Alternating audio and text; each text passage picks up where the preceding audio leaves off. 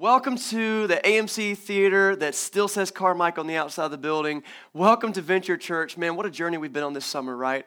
It's just been crazy. Back in May, we found out that we wouldn't be able to renew our lease at the place we were at over at Alderman Elementary School, and then we just began this chase and figure out what does God want us to do, and He's landed us here, and I think it's great. I've been down to visit your kids down in the kids area this morning, and they're loving it. Most of them are really confused because they thought they were here to see a movie, but they're getting it figured out, and it's just great to be here in this community. I do want to clarify a couple of things about that video you just watched. First of all, I've never seen my face so big, and I apologize.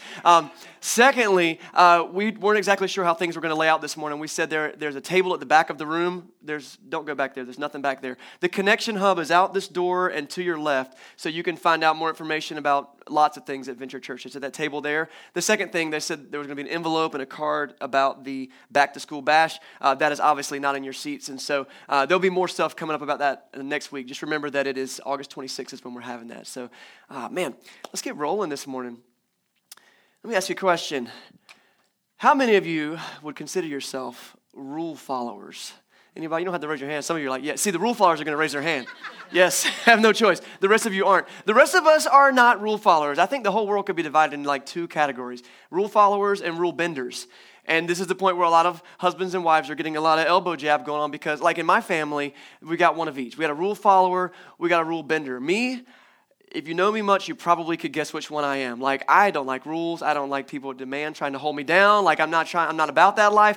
I prefer to know as few of the rules and regulations as possible. I don't read signs. I'm not good at it. I'm just like, there was a sign. I just don't see them. It's just not part of how my brain operates. My wife, on the other hand, I got to say this. So in turn, I decided to live another way. I live through what I like to call common sense. I don't think there needs to be rules about everything. I think you can just figure out what's best. However, if you live by the don't follow rules, don't read sign mantra, you've got to be willing to occasionally like walk into the women's bathroom accidentally or stuff like that. That's happened to me, right? On the other hand, my wife, she's the exact opposite. She does have plenty of common sense. I've been blessed with a wife with lots of common sense, but she also loves the rules. She loves them. She loves to read the signs. She loves to know what's the line and how far can I stay from it. That's my wife, and that's what keeps me safe in life.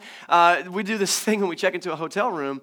I say it's really her. Did you know that when you get into a hotel room, you ever notice there's like the little work desk in case you came to be a millionaire and make money while you're at a hotel? I'm not that guy, but you're doing your work there. You ever notice there's a little 3-ring binder that's there? And if you pull that out, it is full of all the rules and regulations and stipulations and evacuation plans and policies and procedures for that hotel. Did you know that? My wife does. Every time we get into a hotel room, man, she cracks that book open and she's just like, did you know that on Tuesday nights they have bingo in the lobby? I'm like, I didn't know. So we make a great team, my wife and I, because like I'll do something like park in a no parking zone, and she'll be like, Chris, you're parked in a no parking zone. So I'll move and avoid a ticket.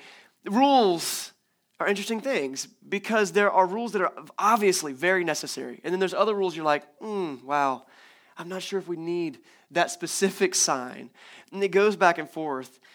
When you think about rules, I think about, for me, and growing up, and it might be your experience too, that when you think about God or church or Christianity, one of the first thoughts that come to a lot of people's mind is rules. Rules is like the idea of, on the one hand, I don't know if I can get involved in church or be a Christian or whatever because, like, I can't do this and I can't do this and I can't do this. Or maybe the idea that it's kind of demanding. And so if I'm going to be a part of church, if I'm going to, live for God, I have to do this, I have to do this, I have to do this. And this kind of the idea. And unfortunately, there's a negative connotation when it comes to God and rules. And so as we get going today, I just got a basic general question. And the question is, does God have rules? The answer is yes, he does. In fact, he has very specific standards and things that he would like us to live by. Some of his rules are even called commandments. And so it's pretty imperative that we know what they are. But unlike some of the rules that we look at and we're like, that's kind of dumb. Like, that shouldn't be a rule. There shouldn't be a sign there. The thing that I think is important for us to understand about God's rules is that God's rules are never intended to hurt us, to hold us down, to keep us from being free. On the other hand, God's rules exist to keep us safe and to protect us and to guide us and to provide us with the life that he created us for. And so that's why God has rules and regulations. And so I talk about all these rules things because we're in this week 5 of this Moses series, where we've been going through the life of this guy, Moses, and we're getting into a section where God starts to kind of lay down the rules. Maybe you've heard of the 10 Commandments, right? Today we're landing in the 10 Commandments. We're going to break down some of those things and figure out what they're all about. How can it apply to the life that we live today? And most importantly, how do we do what this series kind of implies? It's called Moses, a God Chaser story. How do we become better God chasers? To catch you up, as a church, we have a 3-part goal. And we talk about it as often as we can remember. But our 3-part goal, if you know it, help me out so I don't mess it up. This is what our goal is. We want to be God-chasing, grace-shaped love agents. God-chasing, grace-shaped love agents. And the idea of being a God-chasing, grace-shaped love agent is that's like a full picture of what it means to follow Jesus and know what it means to live the life that he's created us for. So every year we do these series that are just God Chaser series. And we take the look at a life from someone from the Bible, someone like Moses, who is definitely a God Chaser. What can we learn from them to better love God? Now, here's kind of a definition for being a God chaser. It's kind of a phrase we made up, but this is the definition that we've been using for this series to explain it. Here's what a God chaser is. A God chaser is being fully devoted to bringing glory to God with your life. That's what it means to be a God chaser. Fully devoted. Now, we recognize there's like ebbs and flows with that. There's ups and downs. There's a roller coaster. We're not perfect at it. And so that's why I love looking at the life of Moses and pretty much everyone from the Bible, because they weren't perfect at it. They had doubts, they had fears, they had just objections to the things that God wanted them to do, but God said, listen, I still have a plan for your life. This is what I want you to do. Being fully devoted to bringing glory to God with your life. And so if you've missed any of the last 4 weeks, or maybe it's been a long time and you just can't remember, I want to do a quick recap of where we've been over the last 4 weeks. I'm just going to throw them all up on the screen real quick. But in the first week, what we saw was this. We saw that Moses' life had been a roller coaster.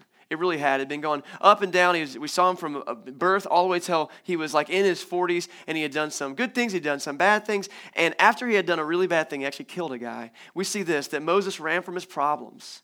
But he learned that God is bigger than any of his problems. And this week we saw that Moses went from being someone who was running from God to someone who began to chase God. In the second week, we fast forward a little bit, and God kind of shows up to Moses and says, I got a plan for your life. You know, I want to do something with you specific. That thing was, I want you to go into Egypt. I want you to free the Israelites who were in slavery to the Egyptians. And I have a plan for those people. And Moses said, I'm not prepared. I can't handle this. Like, send someone else. I don't want to do it. And what we learned is this phrase, God's basically like, look, I don't need your ability. What I need is your availability.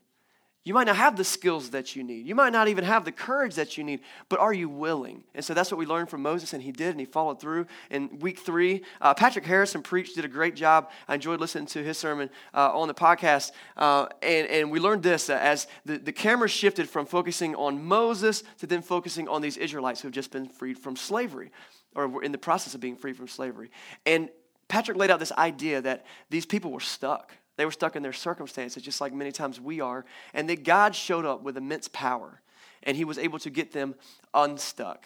And then the fourth week, this was last week, might be a little more fresh on your memory. Last week we saw the same group of people, the Israelites, and they had left their slavery now. They're kind of walking out into literally kind of a barren wasteland and trying to find a place to set up camp and call home. And they start to go on this roller coaster ride where God provides for them, they trust God, they praise God, but then things get tough again, so they start to whine and cry again, and they forget what God had just done for them. And the cycle goes over and over. And so we learned that we've got to remember what God's done for us, and maybe you don't feel like God's done much for you, but he has done stuff for other people, so maybe we can just look at what God has done for other people, see his track record, and by seeing God's track record, we can trust him with our future. So we're following this guy Moses, and as we land in this week's lesson, we're going to pick up in Exodus chapter 20. So if you've got a Bible, go and flip over there. One great thing about this space is we got lighting, and you can actually read your Bibles in here.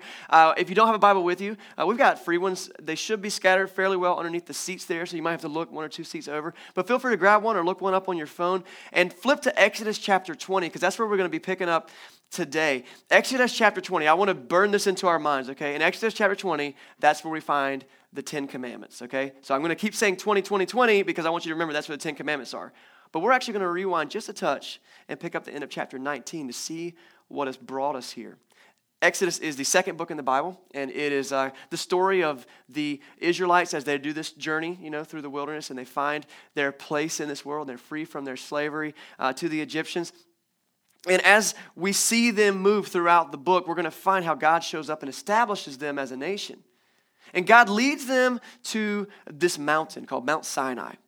And when we pick them up at the very end, the tail end of Exodus 19, chapter 19, verse 17, we're going to find Moses and the nation of Israel, which, if you remember, we've estimated has been about over 1 million people, okay? They are just completely surrounding this huge mountain. And this atmosphere is electric as God is about to establish them as a nation and give them kind of their foundational rules. So this is what it says in Exodus chapter 19 through 17. Take this in. This is going to set the scene. It says, "Then Moses led the people out of the camp to meet with God. And they stood at the foot of the mountain. And Mount Sinai was covered with smoke because the Lord descended on it in fire. And the smoke billowed up from it like smoke from a furnace. The whole mountain trembled violently as the sound of the trumpet grew louder and louder. Moses spoke, and the voice of God answered him." So God's presence is on this mountain. I think it's fitting that we're in a movie theater because if you think about modern movies and how well computer graphics have been able to kind of recreate some epic moments in history, I just don't think that CG could do justice to this moment. We've got the presence of God coming down on this mountain, and it says it's like it's on fire and there's smoke, and it's like an earthquake. It says that the mountain trembled violently. There's this sound. They describe it like a trumpet. I don't know if there actually was like a trumpet or if it was just like this sound, like a wah, and they just couldn't even process it with their ears, and so that's how they described it. I don't know. And I just want you to picture this moment because picture the babies. You been to fireworks with the babies? Yeah, and they're crying, and picture the older people who are like, "Oh, goodness, this isn't good. I don't even know what that is, and I'm terrified." And people who have been through storms and people who have been through major events and just seeing this right in front of their eyes, and Moses tells them, this is the presence of God. The God of your ancestors, the God who just delivered you from Egypt weeks ago. This is him. He's right there. And God's presence is resting on the mountain. Then he speaks to the people. Now, a quick plug here. If you didn't grow up in church, first of all, I'm really glad that you're here and that you're giving church a try. And I hope this is something that's kind of fills you in on like a major thing, the 10 Commandments that you might hear about all the time. But if you did grow up in church, I did. And I have this image of this scene right here that kind of got confused for me this week as I really studied into this passage. I always pictured that like God, calls up Moses, and Moses goes up into this cloud, and then God just tells him the 10 Commandments. It's like God and it's Moses, and maybe down on the ground there's just like this like rumbling, and maybe they can't really decipher what it is. But as you actually read it, God first, and Moses does go up to the mountain later, and he does have a lot of conversation with God, but in this first instance, it looks like God actually speaks to the people. All of them. So much so that at the end of this account, they're like, "Hey, Moses, next time when God needs to tell you something, could you just get him to tell you and then you tell us? Because I think I peed my pants. It scared me. I mean, I'm terrified." And so God actually speaks to the people. And I can just imagine that it was like both terrifying yet somehow soothing. Both too loud to comprehend yet somehow audible.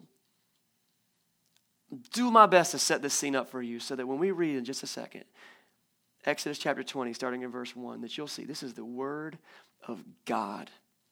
It's not debatable. It's not something that we can be upset about. It's God speaking. And if we were there in that presence, I think that we would take it way more seriously. At least that was my conviction this week as I read it. All right, so let's read it. This is Exodus. Now we're in chapter 20, which is where the 10 Commandments are. Exodus chapter 20, starting in verse 1. "And God spoke all these words. I am the Lord your God, who brought you out of Egypt, out of the land of slavery." This is the first commandment. "You shall have no other gods before me." Second, "You shall not make for yourself any image in the form of anything in heaven above or on the earth beneath it or in the waters below. You shall not bow down to them or worship them, for I, the Lord your God, am a jealous God.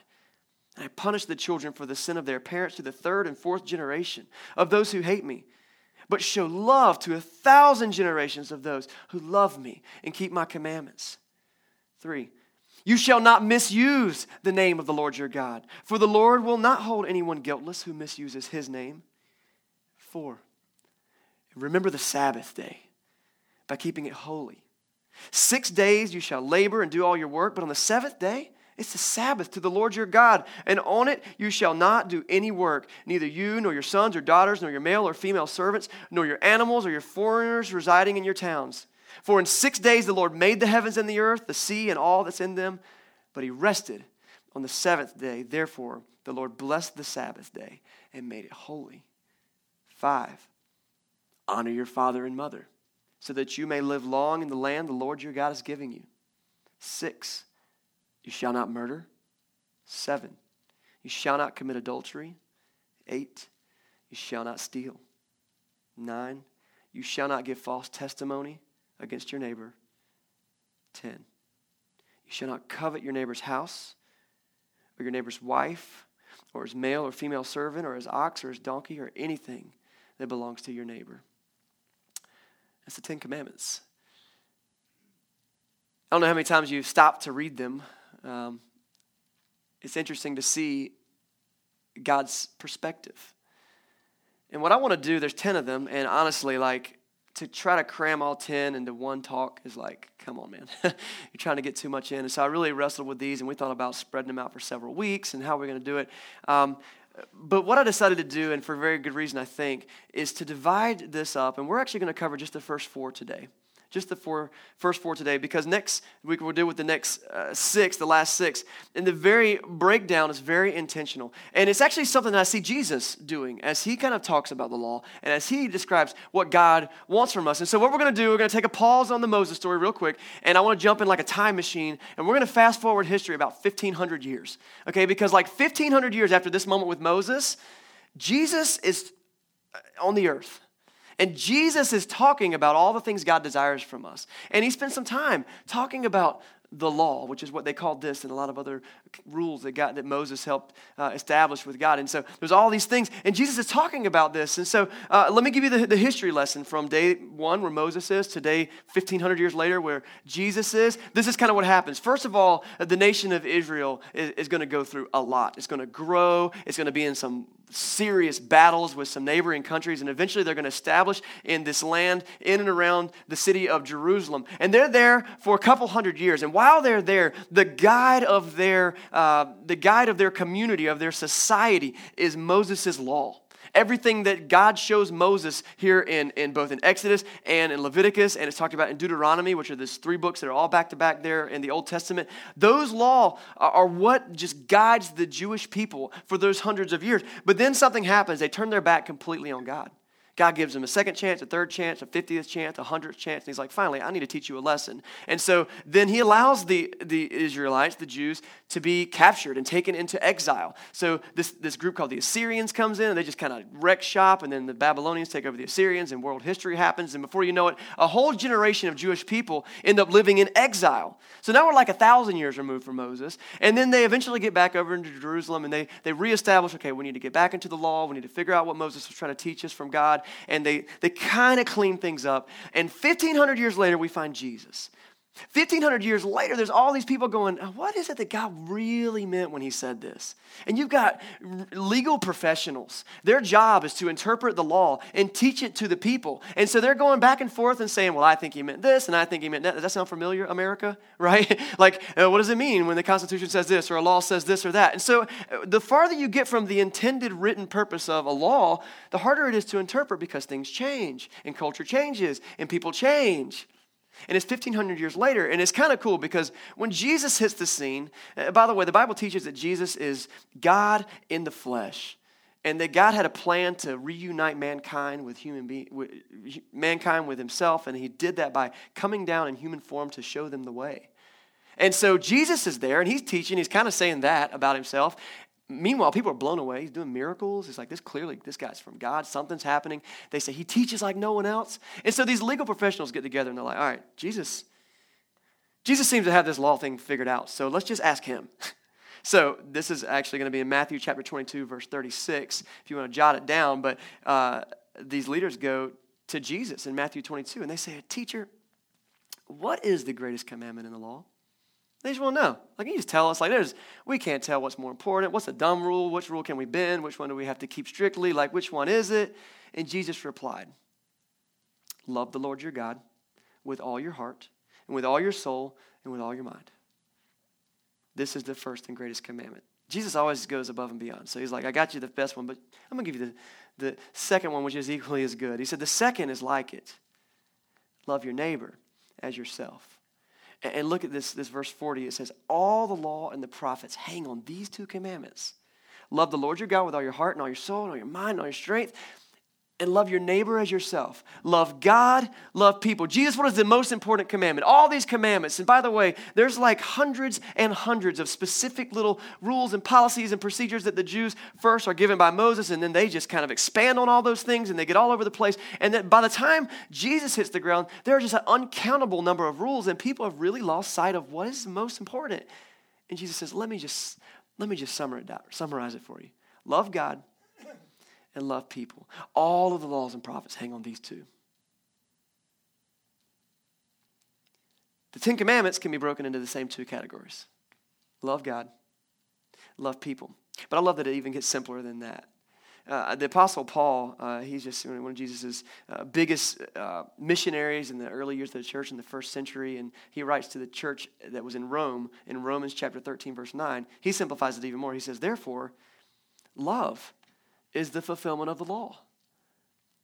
So Jesus boils it down to two phrases, and Paul's like, look, man, if you want to know what those phrases are all about, let's at least remember one word. What's that word? Love. It's too easy, right? Surely God would need more words than that, right? But guys, love is hard. Love hurts. And all the other love songs. When God looked down on us, he's like, look, the thing you're going to need the most is the thing that I am made of. Love.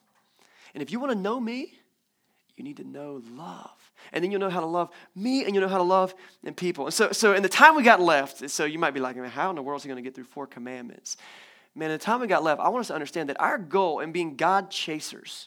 By the way, this phrase that Jesus gives, the first commandment is love the Lord your God. Second commandment is love your neighbor as yourself. That's where we get the phrase God-chasing, grace-shaped love agents. To be a God chaser is to love the Lord your God with all your heart, soul, mind, and strength. Grace-shaped is kind of the Jesus piece because we're not perfect at loving. And so there's a lot about grace that we teach about. But then the third part, being a love agent, love your neighbor as yourself. And so we boiled that down. Why? Because Jesus said it was the most important thing. So we need to say it all the time, and we need to live it out all the time. And so we're going to look at the first 4 things, but this whole focus is how do we be a God chaser? How do we be people who are fully devoted to giving glory to God with our life? The first 4 commandments tell us, and let's just run through them. The first one is this. It says, you shall have no other gods before me. I've kind of summarized this where God's basically saying, I'm God, I must be first. You shall have no other gods before me. God is, he says it in the next commandment, he's a jealous God. He doesn't want to be second. He doesn't want to be third. I've been happily married for almost 15 years now. But how would it look for me to go home to my wife, Lindsay, and say, hey, babe, listen, you got it going on. We got a good thing going here. But listen, I'm just not going to have time really for you right now. You're still really important to me. But there's this other thing I've got to devote my life to right now. And I'm not really, I'll get back to you when things clear up, like when my schedule clears up, like if there's a convenient time during the week when we can get together, like whatever, like if there's someone that can watch our kids, like whatever, maybe we can connect. But right now I got some other things I got to deal with. And I go ahead and book my tickets to Couch Town for the night, right? Because that's not going to fly, right? Spouses, your spouse needs to know they're number one. Nobody else is even close. The thing about God is he's like, look, I want to be even above the way you love your spouse. I am number one. I am number one. You shall have no other gods before me. You shall have no other thing before me. I am God. Jesus puts it this way. He says, seek first the kingdom of God and his righteousness. And then all the other things that you need, they'll be given to you if you need them. God will take care of that. How do we love God? We put him first. I wish I could spend 30 more minutes on that, but I can't. The second commandment says this: you shall not make for yourself an image in the form of anything. I butchered that. You shall not make for yourself an image in the form of anything. And it goes on and on and talks lots of specifics. You can read it again for yourself. I summarize it to this: no idolatry. Idolatry, I mean, you might picture like people who have little statues on their mantelpieces and they're worshiping that, and that's part of that. But the real big thing about adultery to understand is it was a culture to the ancient people. And so like idolatry, the gods and goddesses that ran your city and your home and your family and everything, they were everything. And so it wasn't just having a little idol in your house. They would worship one of two things. The one thing they would worship is just an inanimate object.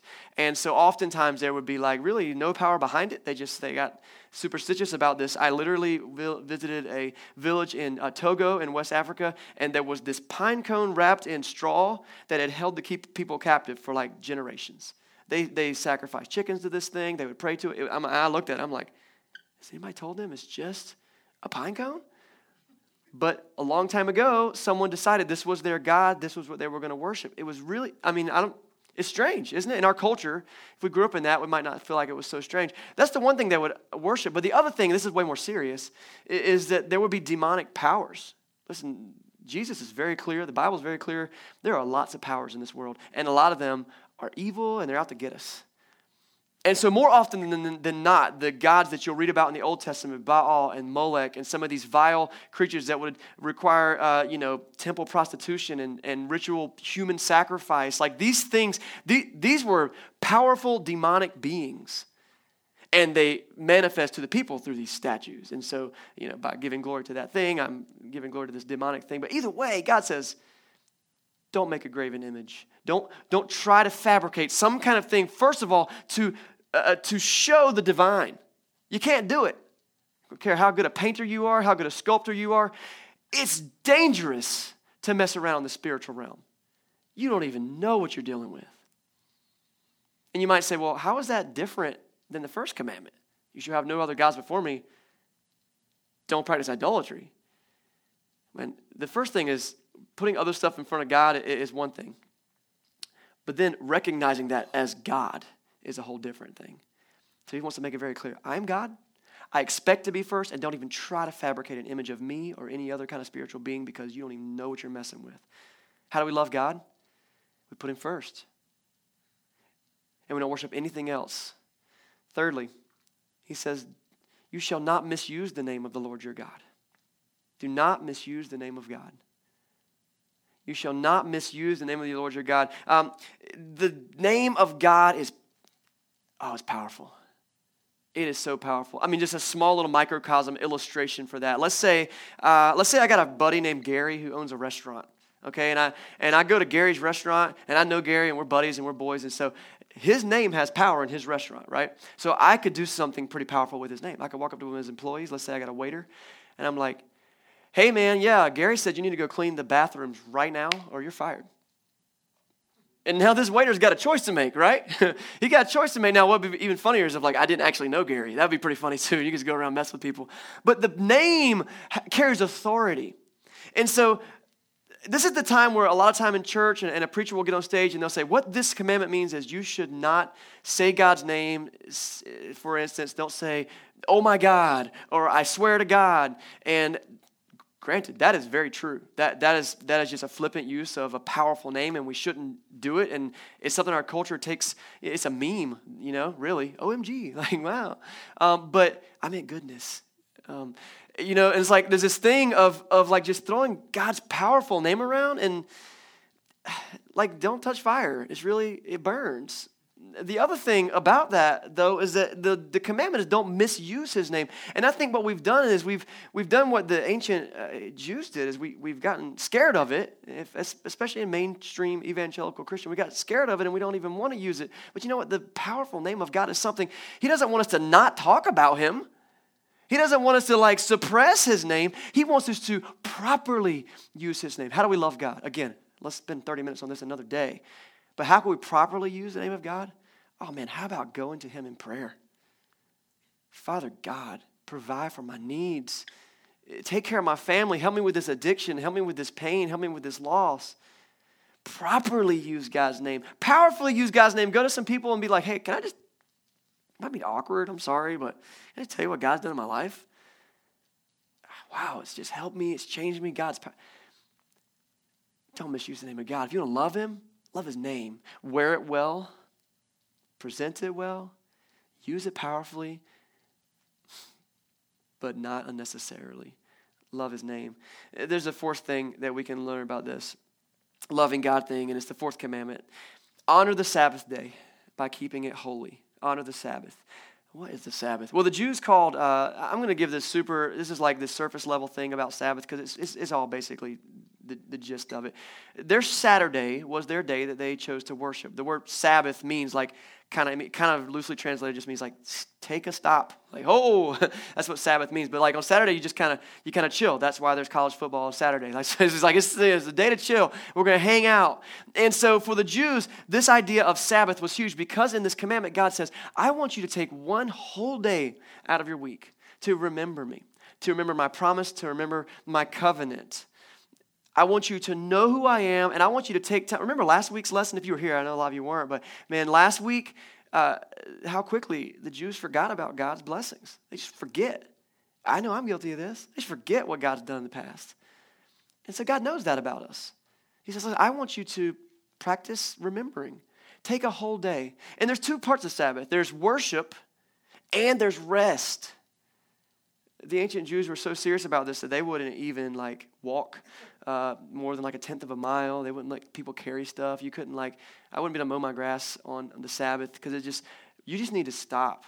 And in our culture, we fabricated this 40-hour work week that we have to work in 80 hours. And we have this thing where our kids have to play 19 different sports and we have to be so busy. And then not to mention I've like DVR'd 14 shows and the new season of whatever came out on Netflix. I mean, I got to pack it all in. We do not rest. That's why there are so many stinking mental disorders in our society. That's why there's so many bad communications in our marriages. That's why people's families are falling apart because we're just not taking the time that God programmed us to have for rest. I recognize there's lots of other reasons for those other things too. But we've got to rest. God programmed us to rest. God took a day to rest after creating the universe. And he commands it here. God's asking us to take a whole day. Now, the early Christians, they were Jews, remember, and so they lived by the Sabbath law. But when Jesus rose from the dead, they said, you know what? This covenant that we're remembering on the Sabbath, it's a pretty big deal. Covenant means promise. Another word that can also be kind of translated and used is the word testament, like a testimony, like I was witness of this. And so notice that because we have the New Testament and the Old Testament. You could also call them the New Covenant and the Old Covenant. And so the Old Covenant is this whole law-based system. And then when Jesus raises from the dead and he gives us the opportunity to connect with God through his grace, the early Christians were like, he raised on a Sunday. Let's celebrate our Sabbath on Sunday. And so that's why we gather here on Sundays. But I got to be honest, sometimes it's hard for me to take an hour out of my Sunday and focus on worship. I preach about 35 minutes a week, and sometimes it's hard for me to focus for that 35 minutes. Because I'm like, okay, did I say everything right? Am I going to get it in? What time is it? Oh, shoot, the kids are getting restless in the back. I got to get done. Like, stop. If we want to love God, we got to make time for him. And so maybe you work on Sundays or maybe your schedule's crazy. The law doesn't say it has to be on Saturday. That's just how the Jews did it. When is your day off? Can you get in a few hours by getting it in the mornings before work and after work? If we want to love God, we've got to take time to spend with him. And that's the Sabbath. That's the first 4 commandments, actually. It kind of flew by, though I think it took longer than I realized. And as I look at those first 4 commandments, I ask myself, how can I be a God chaser? How can I love God with my life? Put him first. Don't worship anything else as God. Don't misuse his name, and maybe implied in that is like use it properly. And take time for worship and rest because he wants that from us. And right here, I got to kind of stop. Remember those, I remember I used to get home from school in the afternoons. I'd be watching some awesome show, and all of a sudden across the screen, it would be like, to be continued. And I'd be like, no! I got to wait till 4 p.m. Eastern Standard Time tomorrow to see what happens. And we're going to pause the 10 commandments right there, to be continued. But we're not done because there's this thought that just has to be said. And it happens in the form for me of a confession. Confession is good for the heart. It's not comfortable. But these 10 commandments, they're laws. And if this is how we're supposed to love God, I've got a confession. I stink at it. I don't always put God first. I sometimes treat other things the way I should treat God. You know, one thing that's easy to worship is church. Like we treat this service like it is God. Oh man, love to give me love. Aaron and the band, you guys, man, I love it.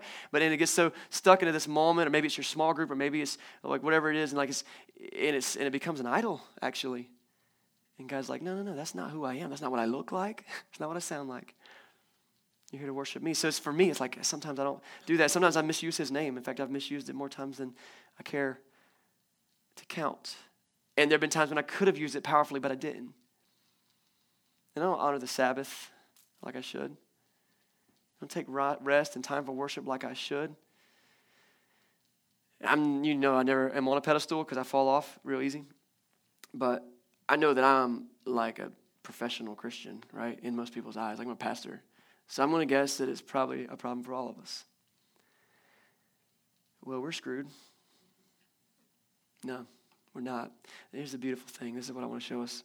That the law set up the expectation. It showed us what it means to truly love God. But we're God-chasing, and we're also grace-shaped. And when Jesus came into the world, he came because he knew that the law was not perfect to heal us. Why? Because we've got addiction, and we've got background, and we've got mess, and we've got attitude problems, and we've got disorders, and we've got financial issues, and we've got all these things. And God knows that we get distracted by those things, and he knows that we don't always bring him glory with our lives. And so he said, the plan is, you need me to come down there and make up the difference. And in a word, it's called grace. And you know what? This is 101 Christianity, but it never gets old. Especially if you happen to have sinned since last time you heard it. And Jesus says, look, no matter where you are, no matter your problems, no matter what it is that you bring to the table, I will forgive that. All I ask is that you do your best to love God and love people. Romans chapter 6, verse 32 tells a roller coaster of a story. It's not on the screen. I want you to hear it. It says, the wages of sin is death. Like if we dishonor God and we miss the target for him, we're separated from him. But this is a roller coaster verse, man. You're like, oh. But after this comma, it says, but the gift of God is eternal life in Christ Jesus. That is the whole message of Jesus in a nutshell. That when you mess up and you miss the law, you miss the rules, you miss the regulation, you can lean on his grace and say, look, I'm doing my best. Will you please make up the rest? Our goal as a church is to be a church that can be accessible to everyone in the city, no matter what they're going through. We say we're church for people who don't like church.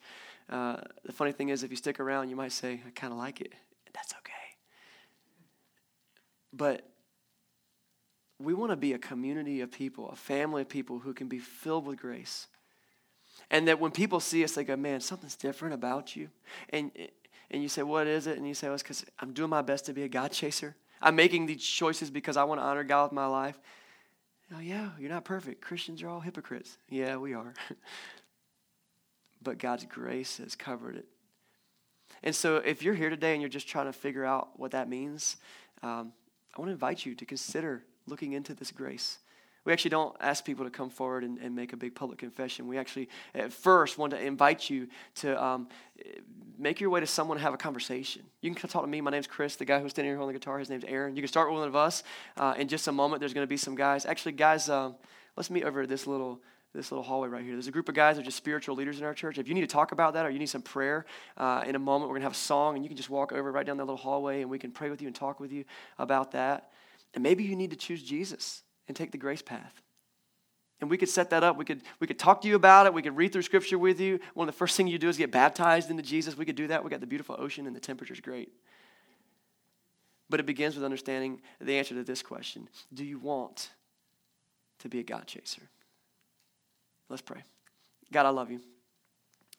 Man, Father, I picture that scene on the mountain and how real you must have been for those people and how terrifying it might have been. But Lord, I thank you for the grace that you showed just letting them listen and hear. And Thank you for giving us the expectation so we can know what it means to love you. Father, help us love you with our lives, to put you first, to not make anything else, God, to use your name with dignity and honor, to take time to worship you, deliberate time to rest and worship you. Lord, I pray that this next song that we're doing, we all got places to be. We got to pick up our kids. We got to go eat lunch. We got to zip up our pocketbooks and shuffle in the seats. But Lord, help us just to sit for a minute and just worship and just know that you are God and that you love us. Lord, I pray for anyone in the room today who might just be kind of wrestling with something. Maybe they need that grace, that peace that you bring. I pray that this can be a family that they can find that in. Father, we pray all these things in Jesus' name. Amen.